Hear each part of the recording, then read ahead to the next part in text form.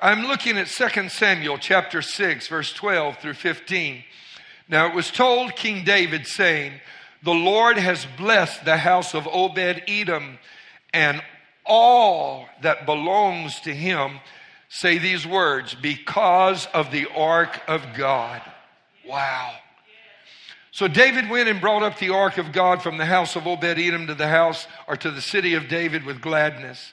And so it was, when those bearing the ark of the Lord had gone 6 paces, that he stopped and he sacrificed oxen and fatted sheep. Then David danced before the Lord with all his might.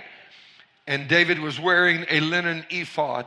These passages and this whole story of transferring the glory and moving the ark is so filled with depths of insights that are usually just glossed over in a casual reading of these passages. For example, David was wearing the linen ephod. It was unlawful for anyone other than the priest to wear that. David's of the tribe of Judah. He's not of the tribe of Levi. And yet he is wearing this linen ephod as though he is one of the priests. And there are reasons for all of that. I might not get to explain them all in the message today or even in this series, but there are reasons.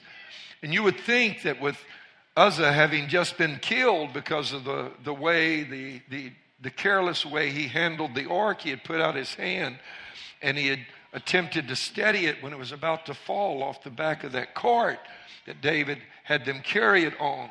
And right over here you have a replica of the ark. It was made by Scott, who handles a lot of the props that we use in the series. And there you see the poles on either side. You were not allowed to touch that box, because that box right there contained the tables of stone, Aaron's rod that budded, a walking stick, and that's what it meant. And then a pot of manna, a golden pot of manna. On top you see the cherubim, and this is actually built to scale. And when you see right between the cherubim, there was the flame of fire, the Shekinah of God. And this is where the priest would pour the blood when he would offer the yearly sacrifice at Yom Kippur, the Day of Atonement. And in all of those centuries of offering the sacrifices, Jewish scholars claim that not one time did the blood ever make it all the way to the lid at the top of this box. That lid was actually a separate item. It was called the mercy seat. But the Shekinah of God, the power of God, which hovered between the wings of the seraphim, it would consume the blood, and the blood never made it to the mercy seat. Meaning simply this, that God was so desirous of hearing people's cry for mercy and help, and so anxious to help, and so willing to help, that the blood and the short time it would take to fall from here to here because of the force of gravity, it didn't even get to make it, because God consumed it. That's how much God wants to help you. Amen. And the scripture goes on to say, so David and all the house of Israel brought up the ark of the Lord with shouting and with the sound of the trumpet. In 2 Corinthians 3:17, now the Lord is the Spirit. And everybody say this with me, where the Spirit of the Lord is, say it, where there is liberty.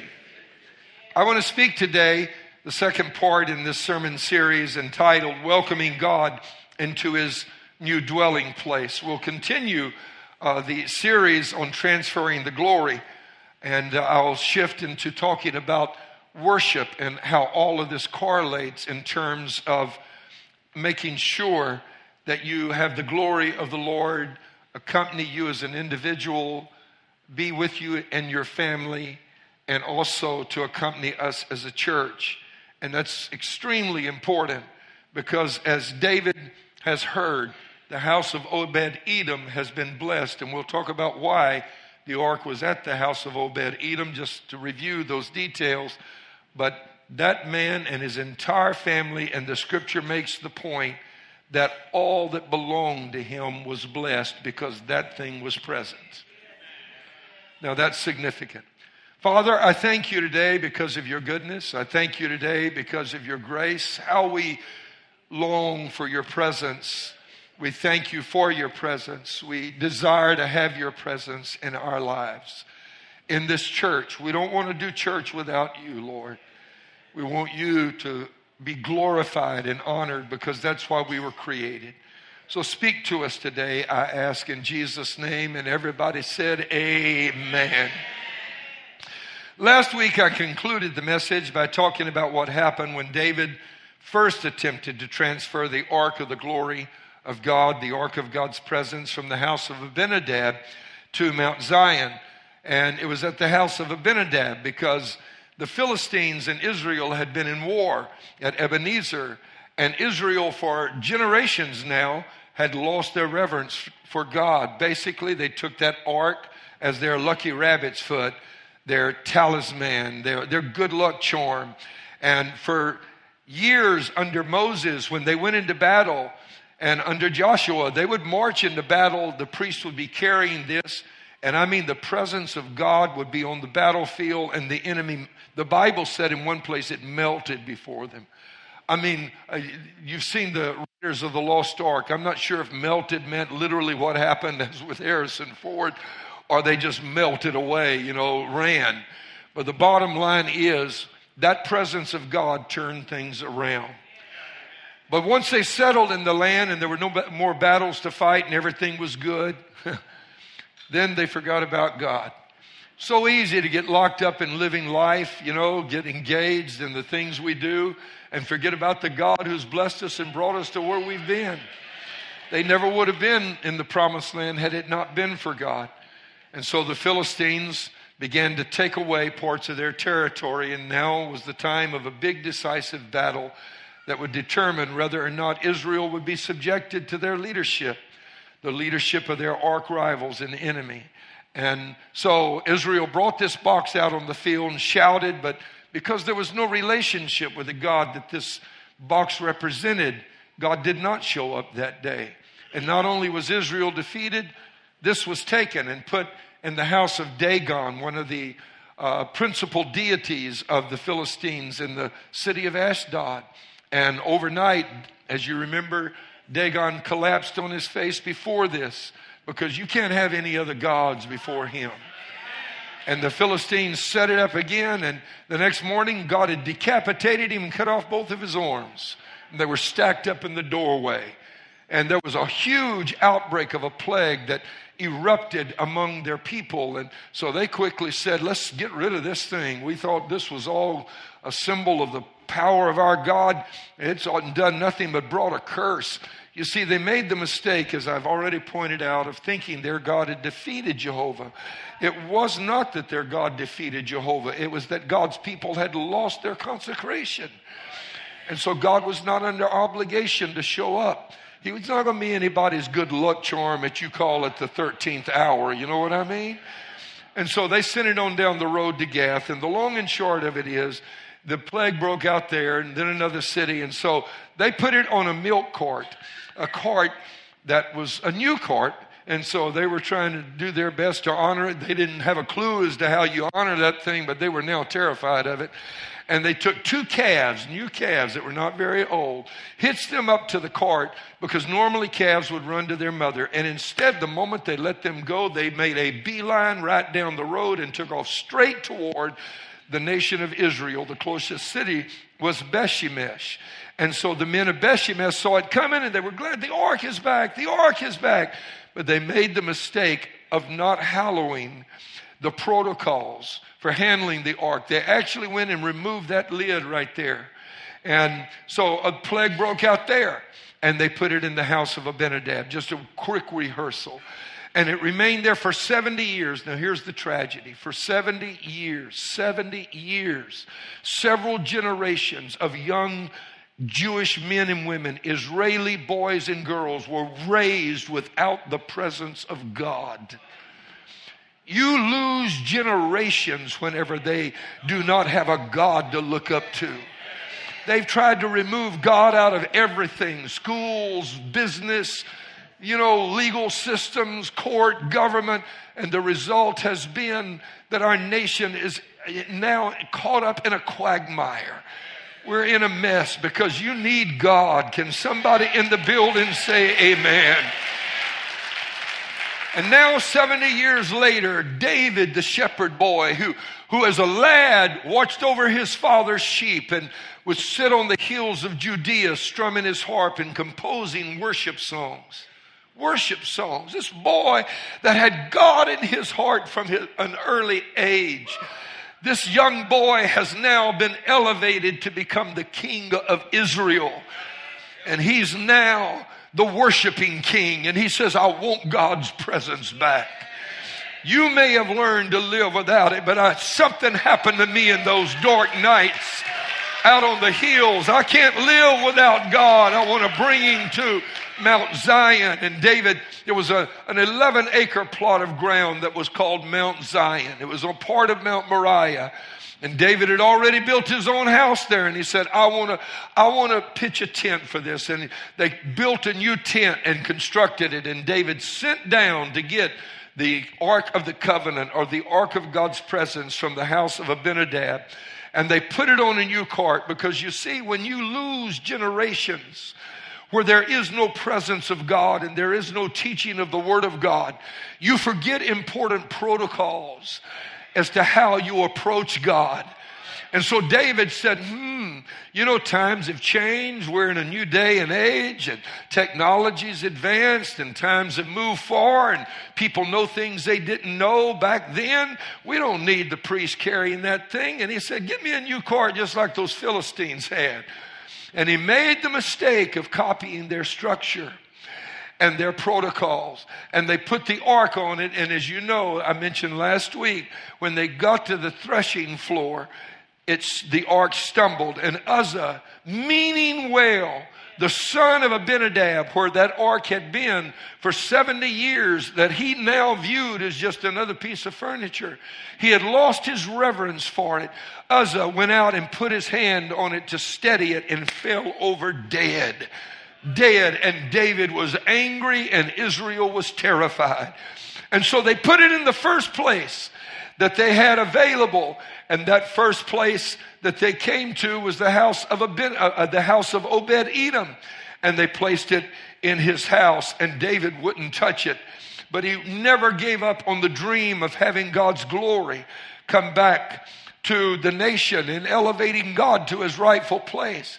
There are a number of unbelievably fascinating truths hidden in these stories and in these laws that regard the ark that have tremendous application to us today. There was a reason, for example, that flesh was not supposed to touch that box. You say, but Uzzah was doing the right thing. He didn't want it to fall and hit the ground. That is very noble on his part. But you see, that problem would never have occurred if they had followed God's design and plan from the beginning. But they ignored that. And so now they've got to implement a plan that is secondary. Are you hearing what I'm talking about? And so flesh was never supposed to touch that. The reason was simply this: Adam had fallen. And like the painting of Michelangelo in the Sistine Chapel in the Vatican, where man is reaching up and God is reaching down, there is a gap between. Man could not quite reach up to God, and it took the coming of our Savior. You can't reach up to him, and that's why flesh could not touch the ark, because the symbolism would have been broken and violated. And this was beyond man's reach, just as God's presence was beyond man's reach. And it took the coming of Jesus Christ to be both sacrifice and our high priest for us to have access and free availability to come to God now. The writer tells us in Hebrews 4 verse 14 and then 16, seeing then that we have a great high priest who has passed through the heavens, Jesus, the Son of God. Did you hear that? He passed through the heavens. He came to us. This verse now says that let us therefore come boldly to the throne of grace, that we may obtain mercy and find grace to help in time of need. Man could not reach him, but he reached out to us. That's why Uzzah could not touch the ark. It violated the truth, the theology behind the very nature of why Christ would come. And so tragically in our story, Uzzah dies. David had made the mistake of implementing the same program the Philistines had made.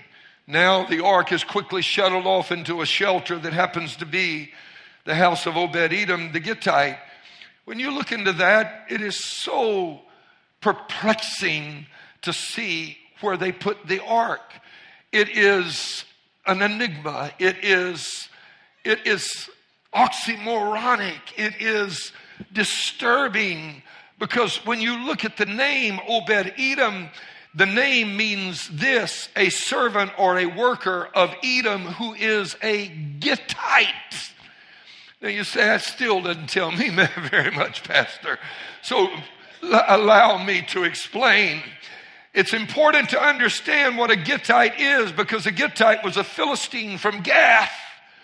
That's what it literally means. Gath was the second city they had sent the ark to when the plague broke out. And here is a man who is living in Israel named Obed-Edom the Gittite. And what his name literally means, Obed, means this. It means a servant, a worker from Edom, a worker of Edom. And it's important you see this: a worker of Edom, not a worker from Edom.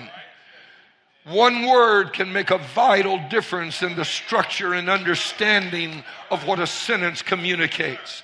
It did not say he was a worker from Edom. The name Obed-Edom means a servant or worker of Edom, who is originally a Philistine from Gath. Does that blow your mind or what? That one of the very cities where the plague had erupted, among the very people that had captured the ark, that had fought and opposed God. What this literally means is that Obed-Edom had been working in Gath, but he was originally Obed-Edom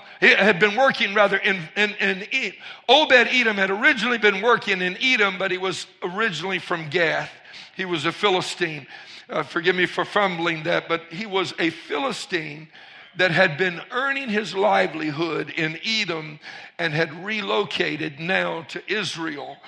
Now, there was peace between the Philistines and Israel at this point, because the Philistines had backed away and said, "Dear God, we don't want to mess with those people right now, because, man, we got in trouble the last time we did."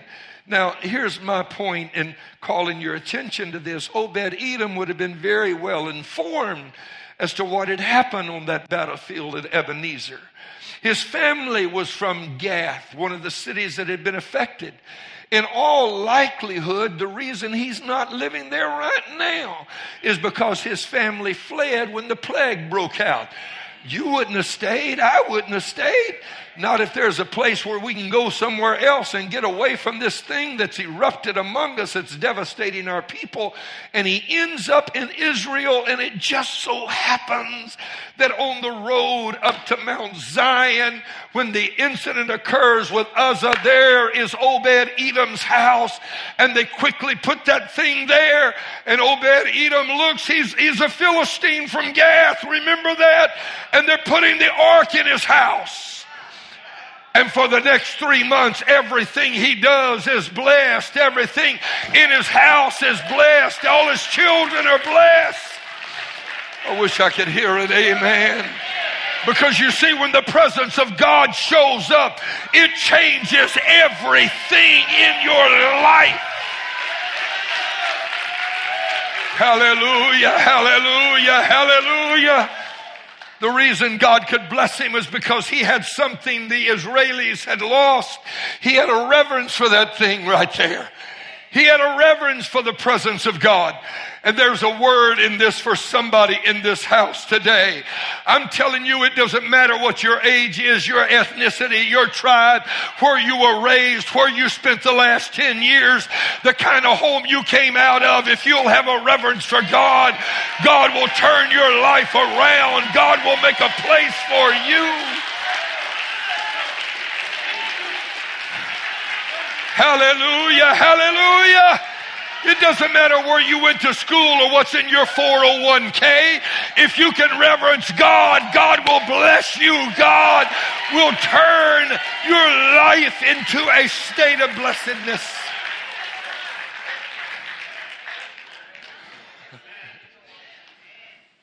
Oh, bless his name.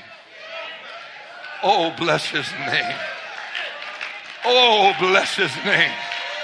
You'll have to forgive me while I pause for just a minute, because I wasn't supposed to have him in my life, but he made a way when there was no way. I wasn't supposed to be raised around the presence of God. I shouldn't have access to this. You don't know the life I was living. You don't know the mess I was in. You don't know where I came from. You don't know the lifestyle I was living at the time. Hooked on drugs, living in nightclubs. But one day God showed up in my life, and when he showed up in my life, I had sense enough to reverence him.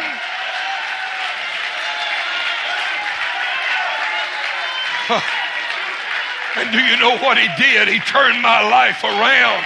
I'm talking to somebody in this house right now that God can turn your life around.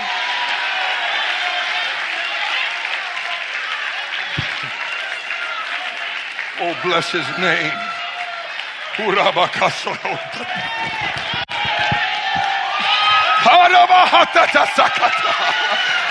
Please forgive me, but I feel his presence in this house right now.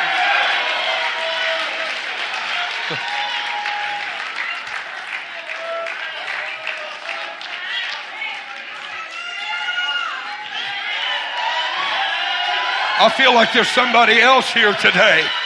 You know where God brought you from too. You know what he's done in your life. You know what he's done for your family. Hallelujah. Hallelujah. Your marriage might be a mess. You may have screwed up your life to the degree you don't think you can be salvaged, or anything in your life can be salvaged. But that's a lie. That's a lie from the devil. He can save from the uttermost to the guttermost. And I want to tell you, if you can reverence him. I'm not talking about this box. I'm talking about what it represents.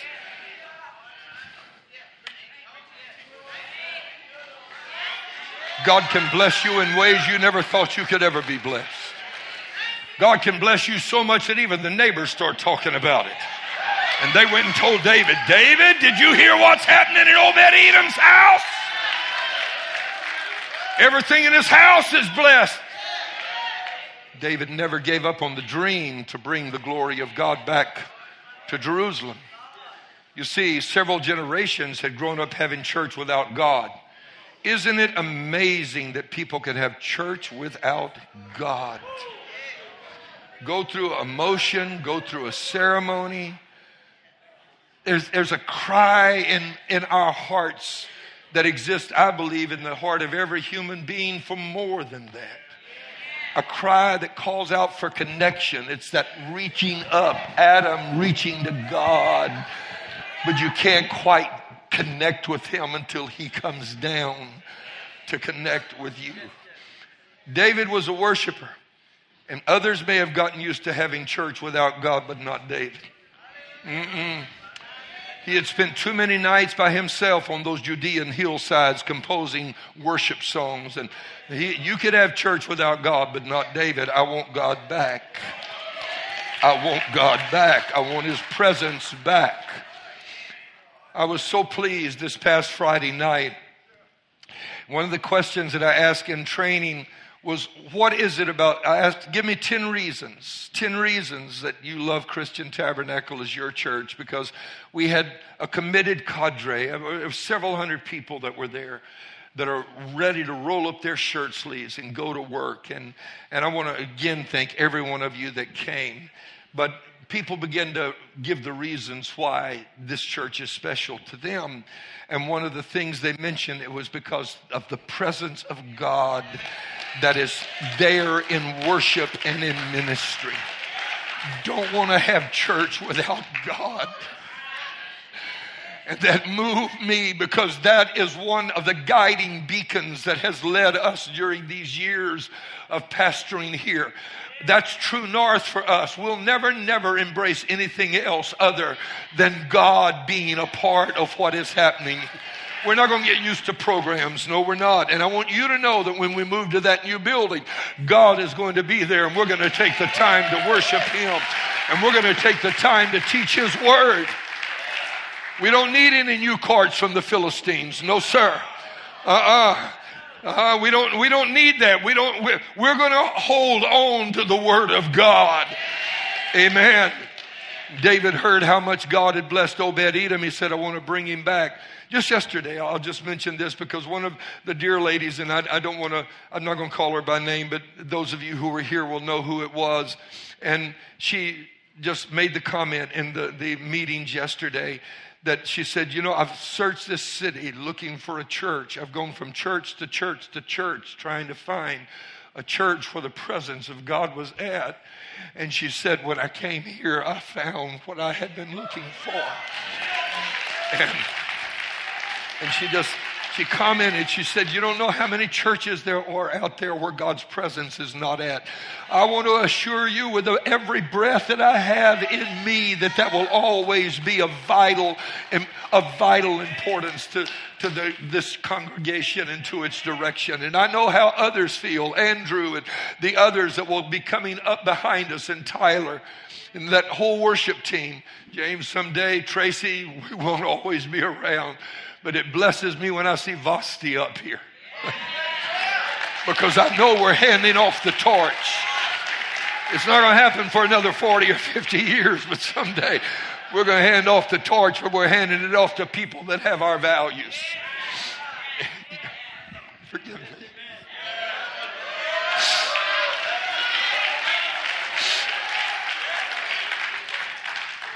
That was the year 992 to 993. BC. It's of interest to note that the ark was literally moved 7 different times. I could take you through all 7 from the time that Israel landed in the promised land and they had peace and had taken over their promised land. There was first Bethel and Shiloh, and then we could go on into the battlefield of Ebenezer, and then on to Ashdod, and then to Gath, and then to Ekron, and we could continue house of Abinadab and Obed-Edom, and finally it makes its way to the place that David has prepared for it. The point that I want to make just very briefly is, please do note that the glory of God moved. Because again, that has been a concern expressed by a number of our congregation, and I'm so grateful you feel as strongly about it as I do. That box, when it moved, it carried God with it. It was the representation of the glory of God, and it signified that God was moving. When David moved the ark the second time, he was very careful to do it God's way. In the time that the ark was at the house of Obed-Edom, the priest had come to David and said, you messed up, David. You're angry at God because Uzzah was killed, but it's really your fault that he died. And David is shocked and said, what do you mean it's my fault? He said, it's all about that Philistine cart, David. You tried to ignore the protocols of God, and you can't have God's blessing when you're living contrary to God's law. I wish I could hear a better amen. I want God to bless me, but I'm not going to give him my tithe. You're not going to get blessed. If you do get blessed, you're going to lose it all. Haven't you watched life long enough to figure that out by yourself without somebody needing to remind you? Amen. You don't honor God, it doesn't work out. It may look like it for a while. David, the psalmist, said in Psalm 73, he said, I was envious at the prosperity of the wicked until I went to the house of God, and then understood I therein. You can get your eyes on the wrong things if you're not careful. David said, this time we got to do it right. The priest had got in his face and shook their finger and said, you should have consulted with us, David. We could have saved you this tragedy. Now, this is what you do, David. You see those poles on that ark? That's for us to carry.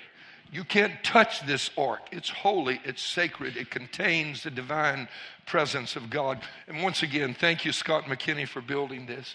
Amen. But you can hold these poles, but you can't touch this box right here. Because you're touching the glory of God, and flesh, unsanctified flesh, is not permitted to touch the glory of God. And they said, this is what you do, David. We all go down together, and you get the priests that were consecrated for this purpose to carry it. And so they went down. And when Solomon dedicated his temple, you will find there were 3 components that were also present when David went down the second time. And Solomon employed these at the dedication of the temple, which tells me that when David went down the second time, he had determined to do it right, and he figured out the code, as it were, and he then passed that code on to Solomon. These were the 3 things that David did when he went and got the ark. They had extravagant worship.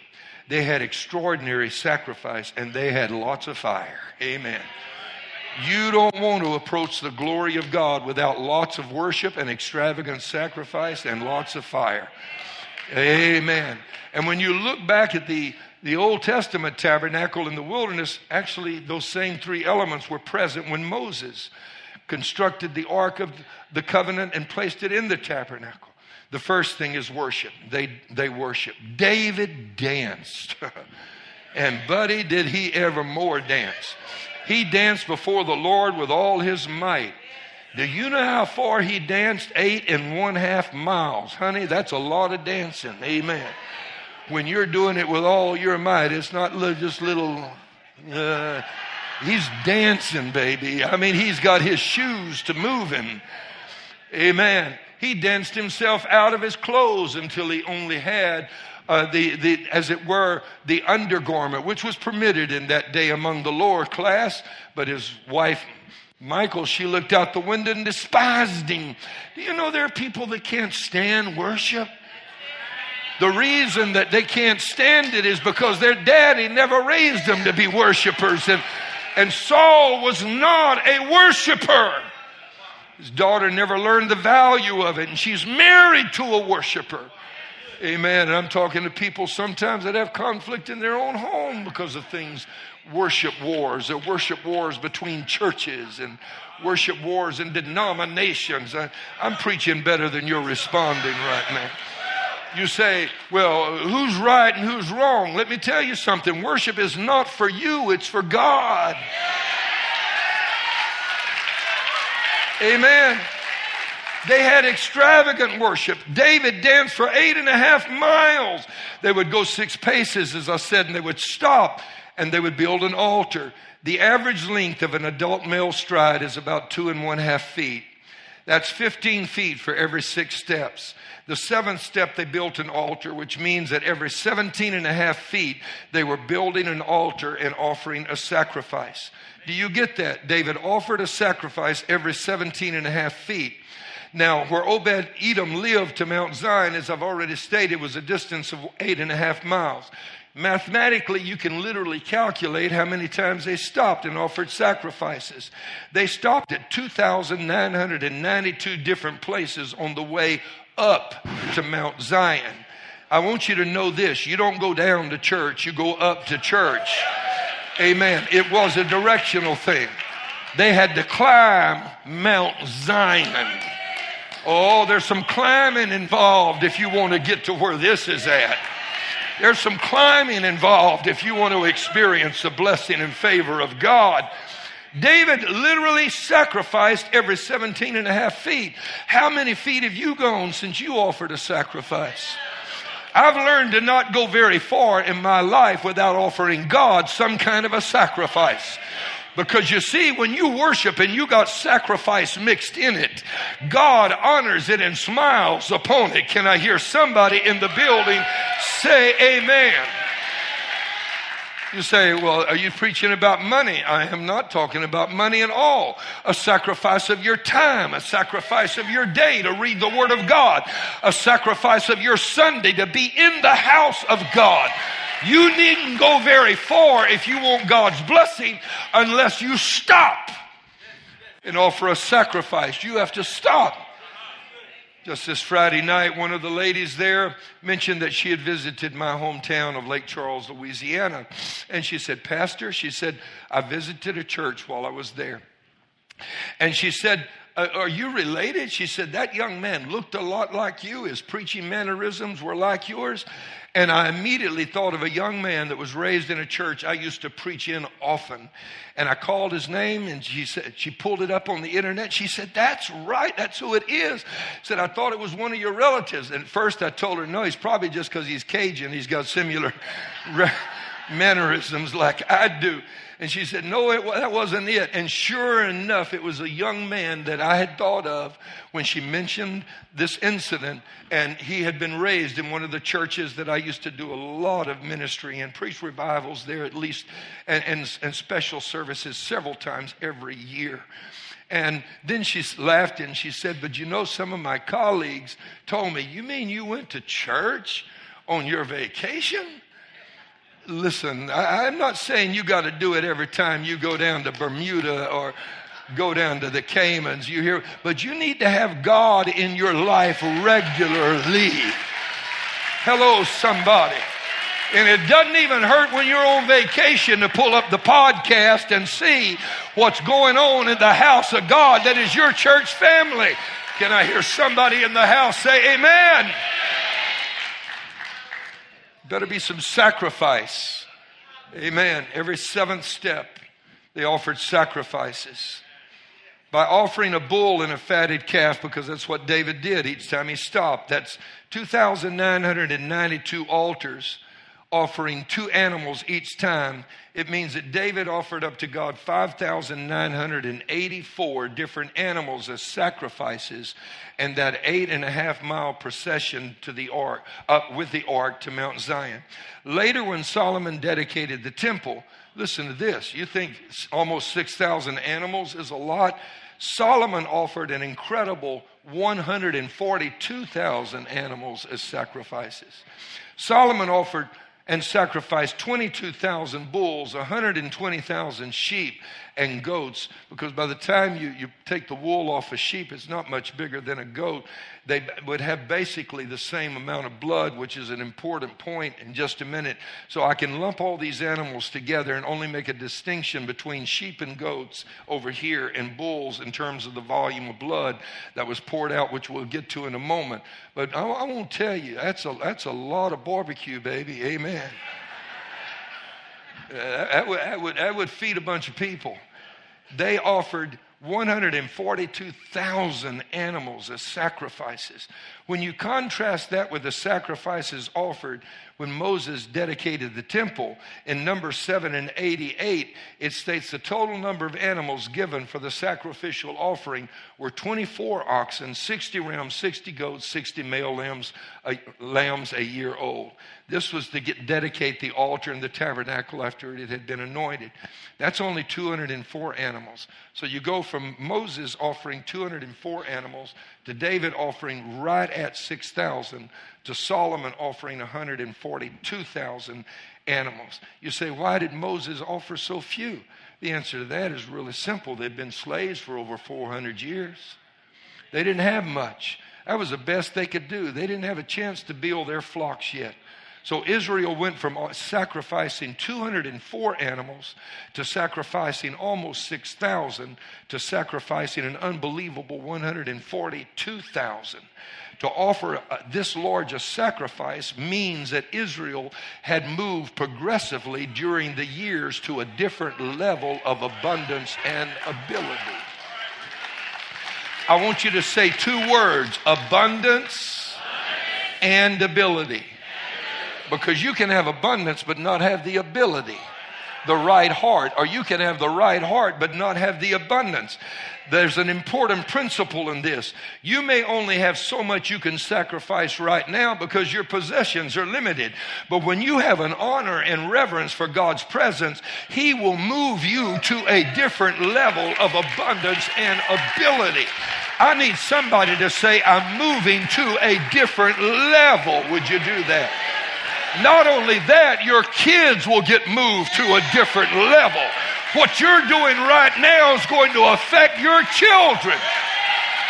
You being in the house of God this morning, you don't even know it, but you're impacting generations to come. When you sacrifice according to your ability, God will bless you with greater possessions and a greater ability that you can even give more and have more to give. Amen. A couple of things that I want to point out and then I'll conclude. The first is this: when you sacrifice more, He will reward you in a greater way by allowing you to see even more of His glory. We start out with the glory of the original tabernacle. Then we talk about the glory that came when David was king. And by the time we get to Solomon, the glory is so great the priest cannot minister to the people. And so in answer to the question, will the glory move with us? The answer is this: it's going to be bigger there than it is here. Can somebody in the building say amen? Will the presence of God accompany us? It's going to be greater there than it is here. Will there still be an anointed word? It's going to be greater there than it is here. There's going to be a deeper revelation there than there is right here. When somebody stands behind the pulpit, they're going to step off into a dimension that's greater than what we are ministering in right now. When the worship team gets up there, there's going to be a flow of God's presence that's greater than what we were even experiencing a while ago. Can somebody in the building say hallelujah? And the other thing that I would call your attention to, and the reason I made note of it, about the difference in the apparent size of a sheep and a goat. The sheep looks bigger, but it's got so much wool. It's not really that much larger. Pull it up on the dictionary, on Google, and you find out that a sheep and a goat have pretty much, there's a little difference, but not enough to matter a whole lot. They have almost the same amount of blood. So the average bull has 10.3 gallons of blood in its body. That's 10 gallons and a pint and a third, roughly, okay? And the average sheep has about 4 gallons of blood, and that would be about the same in a goat. Now I want you to multiply that by the numbers here that we get. When Solomon sacrificed, he offered a river of 686,000 gallons of blood. Amen. That's an incredible 12,473 55-gallon barrels. I don't think you get the picture. 12,473 55-gallon barrels filled with blood. This entire building is not large enough to house all of the drums, not nearly large enough. And you say, what does that mean? The blood represents your protection and your covering. The greater honor you have for Him and His presence, the more effective His blood covering over you becomes. You're not hearing me yet. You see, the devil can't see through the blood. The devil can't find you when you're covered by the blood. He can't find your family when it's covered by the blood. Are there any old-time saints in this place that remember when we used to plead the blood over a situation? When you cover it with the blood, the devil goes looking for it, but he can't find it. The more you honor God, the deeper in the blood you get. Somebody in the building, give Him some praise right now. Hallelujah. Hallelujah. Hallelujah. Lord, do I feel His presence here today? I've got to wrap this up and I'm not done. We learn other amazing things as well. And I close my message by pointing out one of those. Astonishingly, though Obed-Edom was an enigma. He was oxymoronic in terms of what was required to be a priest in Israel and to be able to watch over the presence of God. Though he was a Philistine from Gath, when David moved the ark to Mount Zion in Jerusalem, you know what Obed-Edom did? He looked around his family and said, we're going too. We earned the right. We kept this thing for 3 months. You know how many boys he had in his lineage? They had 70. He was an old man. He had children and grandchildren. They had big families back then. He had 70 sons. And he said, we're going with it. You don't take this without us, because we done got used to the blessing that has come upon this house. We are not going to live without his presence either. Thank you, sister, for what you said yesterday. I don't want to have church without the presence of God. But not only that, I don't want to live my life without the presence of God. Amen. It's not just about blessings. I've fallen in love with the presence. And in 3 months, Obed-Edom fell in love with the presence. And he said, David, we're going too. And do you know what they did? They literally had a ceremony where they ordained Obed-Edom and his sons into ministry, and they became transplants in the tribe of Levi. I was raised with marsh mud between my toes. There's no way in the world I should be up here today. Not where I came from. Not the things I used to do.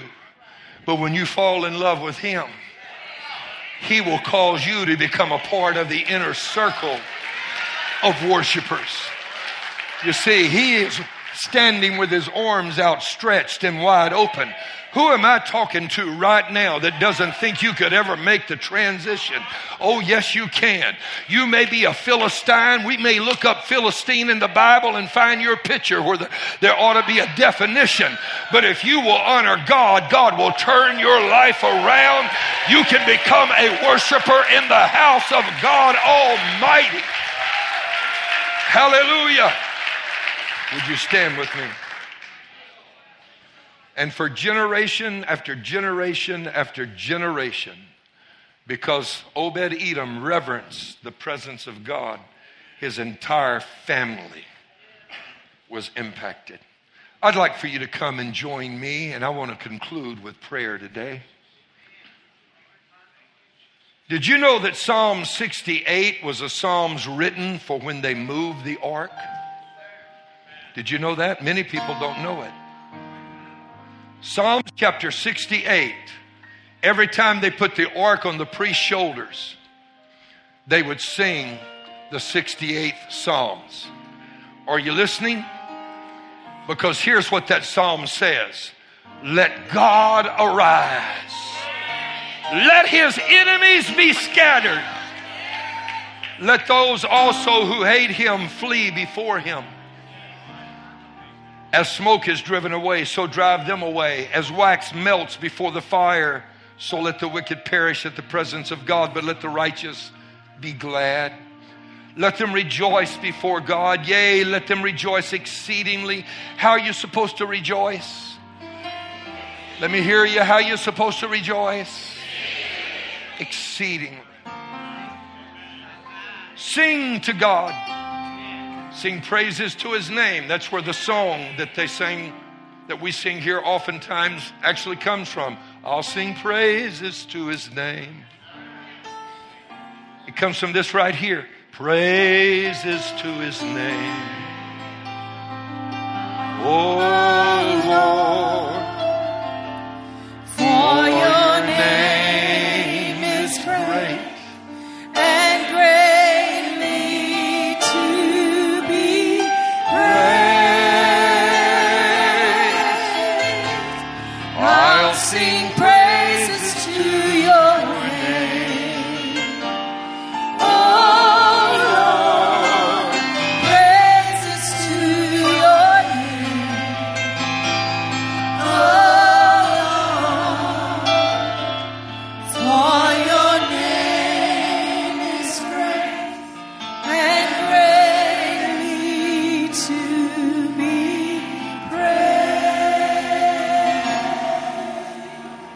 Sing to God, sing praises to his name. Extol him who rides on the clouds by his name, Yah.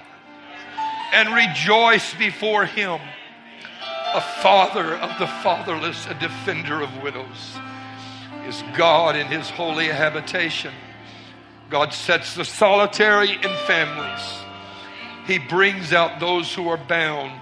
Say this with me. He brings out. Come on, say it again. He brings out those who are bound into prosperity. Say it, into prosperity. I feel such a prophetic flow in this house right now.